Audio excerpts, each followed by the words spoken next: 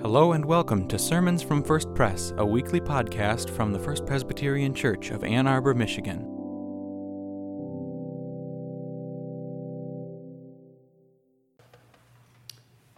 And now let us pray for our gospel. Calm us now, O God, into a quietness that heals and listens. Open our wounded hearts to the balm of your word. Speak to us in clear tones so that we might feel our spirits leap for joy and skip with hope as your resurrection witnesses. Amen. From the Gospel of Luke, chapter 15, verses 1 through 10. All the tax collectors and sinners were gathered around Jesus to listen to him. The Pharisees and legal experts were grumbling, saying, "This man welcomes sinners and eats with them." Jesus told them this parable. Suppose someone among you had 100 sheep and lost one of them. Wouldn't he leave the other 99 in the pasture and search for the lost one until he finds it? And when he finds it, he is thrilled and places it on his shoulders. When he arrives home, he calls together his friends and neighbors, saying to them, "Celebrate with me because I found my lost sheep." In the same way, I tell you, there will be more joy in heaven over one sinner who changes both heart and life than over 99 righteous people who have no need to change their hearts and lives. Or what woman, if she owns 10 silver coins and loses one of them, won't light a lamp and sweep the house, searching for her home carefully until she finds it? When she finds it, she calls together her friends and neighbors, saying, "Celebrate with me because I found my lost coin." In the same way, I tell you, joy breaks out in the presence of God's angels over one sinner who changes both heart and life. This is the word of the Lord. Thanks be to God. Friends, as we begin to reflect on the texts we've been given this morning, I'm again going to wait a bit before reading for you the passage from the epistle this week from Paul's letter to the Romans. Each week during Lent, we've been listening to a piece of a letter to a community to see what we might overhear about our own life together as a community from the efforts of other communities to follow in the way of the risen Christ. So, why are we here, as you heard Jay say earlier, is the question of this season at First Pres. It's our way of provoking a Lenten process of reorientation to the stars we steer by in our spiritual and moral life together. We certainly didn't anticipate the degree of disorientation that these weeks would deal out to us, or how they'd stretch the meaning of the word "here" as we try to discern our way through such a changed landscape on our way from winter into spring. And we've been sharpening the edge of the question, why are we here, week by week through this Lent, with observations about our church that come from a leadership retreat back in the fall. Over the past weeks, we've said that we come here longing for wholeness, having learned just by living something about brokenness. And we've said that we come here looking for ways to move onward, having learned just by living something about being stuck. We've said that we come here hoping to find something we can trust, having learned just by living about the prevalence and power of doubt and fear. And today, we add that we come here searching for community and hospitality, having learned just by living something about alienation and being lost. All that searching that we're doing in coming here together makes the little pair of parables that Becca read for us from the 15th chapter of the Gospel of Luke shine like two particularly bright stars in the Lenten firmament. The one about the shepherd who leaves a flock of 99 sheep to search for a single stray. That little parable also appears in the Gospel of Matthew. But the one about the woman who turns her house upside down looking for a lost coin, which is such a perfect match with the other one, is in Luke alone. It almost makes you wonder if Luke thought it might be helpful to us to see the situation in stereo, through the lenses of both genders, in order for the point to really hit home. The pair of stories does help us to see with more depth the way having a pair of eyes does. Because as accustomed as we all are to thinking of our spiritual life as a journey that we undertake in search of something, and as much as we tend to think of ourselves religiously as seekers, actually, I think these parables are trying to tell us together that whatever it may be that we think we're looking for, actually, we're the ones being sought. Actually, we are not lost, but found. Jesus told his parables for an audience of legalists and religious snobs who were quite scandalized by the kind of company that Jesus was keeping. From their point of view, the people who were flocking to Jesus were the kinds who shouldn't have felt they belonged at the table with any upstanding member of the community. All the tax collectors and sinners were coming near to listen to him, Luke says. But these were, of course, exactly the kinds of people that Jesus was setting the table for. The kind of people who knew that they were lost on some level. The kind of people with ears to hear, who came to use them because they knew that Jesus was offering them a way to belong, that Jesus could heal what was broken in them, could help them get unstuck, could give them something trustworthy. They were people, we're meant to understand, without whom the community was and always is incomplete. Those are the people without whom the rest of us are not a whole human family. They might well think that they're lost, that is, in the sense of disoriented, not quite sure where they are.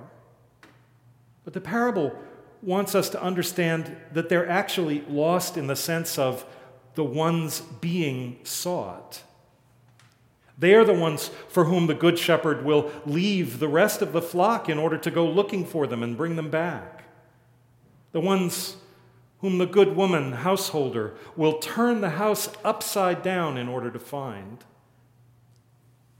These parables are good news for the tax collectors and sinners who come near to hear. Good news for the likes of us if, like the sinners, our record is hardly perfect as far as loving God and neighbor is concerned.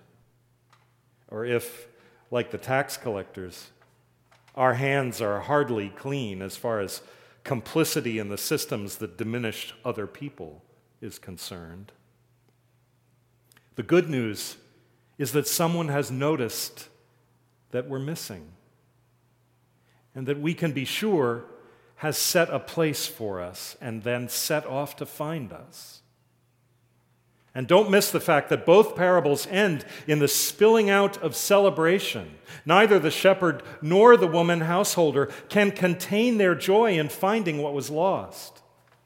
And the story of the losing and the seeking and the finding, that story is not complete until it includes the rejoicing. And that joy, of course, is the primary message that Jesus is trying to communicate to his audience of Pharisees and scribes. Luke says that they've been grumbling very publicly, those Pharisees and scribes, about their disapproval of the generosity of Jesus' message. So, the way Jesus tells his story, the joy that follows the return of the lost ones has to spill out in a very public way, a form of resistance, that joy. The destination of this movement, Jesus says, is not the private satisfaction of scrupulous religious observance, even if that has its own rewards. No, the destination of this movement is a festival to welcome everyone home. If you can't rejoice in the finding of the lost, if you can't feel the elation that greets the return of the one who strayed, well then, you must be lost yourself. In which case, know that someone is likely to set off looking for you to bring you back home. This week I was pondering the lost sheep and the lost coin, and I felt this vague stirring in my memory. So I went to try to track it down in the little notebook where I've written lines and paragraphs and scraps of other people's words whose light I've spotted on pages here and there over the years. When I traced my way back to the fragment that I had in mind, I found that I was remembering a few lines from a poet named Paulette Roski in a poem of hers called The Absence of Edges. Here are those lines from my little book. For the first time, the world felt complete, as if I were the found piece of the largest puzzle, consoled at last by the absence of edges. For the first time, the world felt complete, as if I were the found piece of the largest puzzle, consoled at last by the absence of edges. The long-awaited consolation of the absence of edges, and the sense of somehow belonging to the largest puzzle, even without a sense of exactly where or how. And most of all, the yearning to be found. It was startling to find all those words on an almost forgotten page, waiting to be read now of all times, and in a world where the whole picture of the largest puzzle seems so suddenly to have become clouded by fear and danger. A world where even the touching of the pieces suddenly seems threatening. How much more poignant is the longing to be found now, in a time when we are told that our lives may depend on the attention we pay to the edges between us. How much more urgent is the hope that someone is coming to search for us. Each of Jesus' two little stories promises that the protagonist notices what's missing and pines over it and sets off to look for it. And the end of the search, we're told, is communal rejoicing as the found ones come home. But I think the story we're living now bids us to think more deeply into the quality of joy that's likely to be waiting for us beyond this valley of the shadow, this dark and weary land, whenever it is that we get to the home we've longed for. It's a joy when it comes that we'll have known not only physical danger, but moral danger. It's a joy that we'll have had to look unblinkingly at the horrifying cost of thinking that you can sort people into more deserving and less deserving. It's a joy that will have had to use its ears to listen for the difference that it makes to tell the truth and the damage that it does to lie.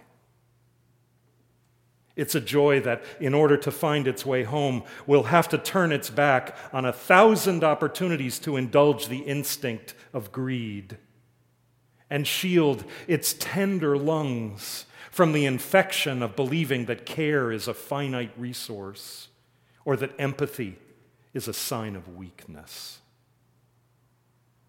It's a joy that knows more than we thought we could ever know about how precious every breath is, every touch.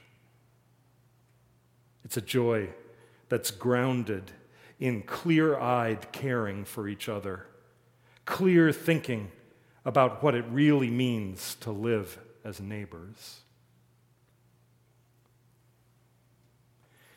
in his letter to a community of followers of Jesus in Rome who were trying to live with that kind of clarity and that kind of joy. To those Roman Christians, Paul wrote, "Let love be genuine. Hate what is evil. Hold fast to what is good. Love one another with mutual affection. Outdo one another in showing honor. Do not lag in zeal. Be ardent in spirit. Serve the Lord. Rejoice in hope. Be patient in suffering. Persevere in prayer. Contribute to the needs of the saints. Extend hospitality to strangers. Bless those who persecute you. Bless and do not curse them. Rejoice with those who rejoice. Weep with those who weep. Live in harmony with one another. Do not be haughty, but associate with the lowly. Do not claim to be wiser than you are. Do not repay anyone evil for evil, but take thought for what is noble in the sight of all. And insofar as it is possible, so far as it depends upon you, live peaceably with all." This, I think, Paul was saying to them and is saying to us. This is how it will be when you arrive at last at that place of rejoicing. This is what home looks like. This is what you have to look forward to. This is the whole picture, with its memories of edges, but with everyone found at last. This home, when we get there, will undo our aloneness at last, with the recognition that our togetherness is far more intricate, far more demanding, far more risky, and far more glorious than we ever had reason to realize before. The woman of the house is checking every corner, every crack, every shadow. The shepherd has set a place for us. And as far as we may have strayed, as dark and weary as the land may be where we have wandered, even so, the shepherd has gone to find us. Come home, come home, ye who are weary, come home.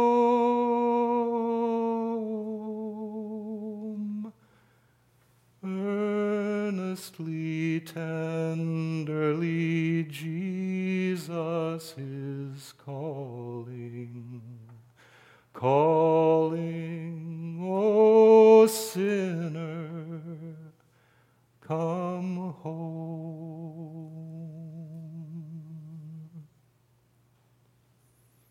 And when he has hoisted us up onto his shoulders and bounced us back, when we get home, the joy of that place is not simple, but it is real. A clear-eyed joy. And in it, each of us belongs. In it, every one of us is at home. In it, each of us begins again. And we all begin again together, which is part of why we're here. Amen. This is Becca Torres Davenport. And Jay Sandiford. Together, we invite you to pray as we pray together. In the midst of a precarious yet precious moment, Praise God for the Lord who loves. Praise God for the Lord who loves in the midst of our distress. praise God who loves us even when we might feel lost, even when we are unable to find even ourselves. God, you are the one who seeks. God, you are the one who finds us. We are, we admit, the lost, the confused, the overwhelmed, the befuddled, the anxious. Yet, God, you find us.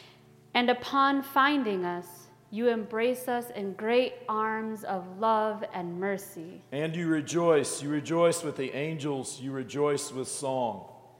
In the midst of nonstop news stories about illness and scarcity, press conferences and cancellations, grant us quiet in our minds. In the midst of heightened anxiety about caregivers and caregiving, about health and hygiene, grant us calm in our hearts. In the midst of growing concern about our economy, about businesses and workers, restaurants and fitness centers, and about workers without work and without pay. In the midst of concerns about rent and mortgages and food and drink, give us, God, a day that is sustainable, and give us a confident future. In the midst of opposing views, close doors or stay open, reach out or hunker down, grant us peace deep in our spirits. In the midst of distance and separation in our families, in our faith communities, in our relationships with dear friends and colleagues, grant us connection in our separation. In the midst of our lives, our gratitude and concerns, our hopes and longings, grant us an abiding sense of your comfort. In the midst of this time, we pray for our local, our state, and our federal governments. We pray for all our elected officials to have the clarity of mind and the purity of heart to lead us to good health, to manage an ever-changing crisis and situation, and to lead us, O God, in the path of peace and justice and equity for all your children. Give them wisdom to locate and allocate the necessary resources for stopping this pandemic. In the midst of this time, for the doctors, we pray. For the nurses, we pray. For the technicians, for our janitors. For aides and caregivers, we pray. For researchers and theorists, for epidemiologists and investigators. For those who are sick and those who are grieving, we pray. For all who are affected all around the world, we pray for safety, for health, for wholeness. May we, O God, feed the hungry, give drink to the thirsty, clothe the naked, and house those who are without homes.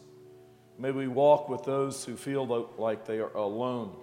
May we care for young and old alike with tenderness and compassion. And may we do all that we can to heal the sick, in spite of the epidemic, in spite of the fear. So help us, O God, that we might help each other. For the love of the Creator, in the name of the Healer, and the life of the Holy Spirit that is in us all and with us, we pray. May it be so in the way of Jesus Christ, who taught us to pray together, saying, Our Father, who art in heaven, hallowed be thy name. Thy kingdom come, thy will be done, on earth as it is in heaven. Give us this day our daily bread, and forgive us our debts, as we forgive our debtors. And lead us not into temptation, but deliver us from evil. For thine is the kingdom, and the power, and the glory forever. Amen. Thanks for worshiping with us. For more information, visit us on the web at www.firstpresbyterian.org or send an email to info@firstpresbyterian.org. See you next week for another sermon from First Pres.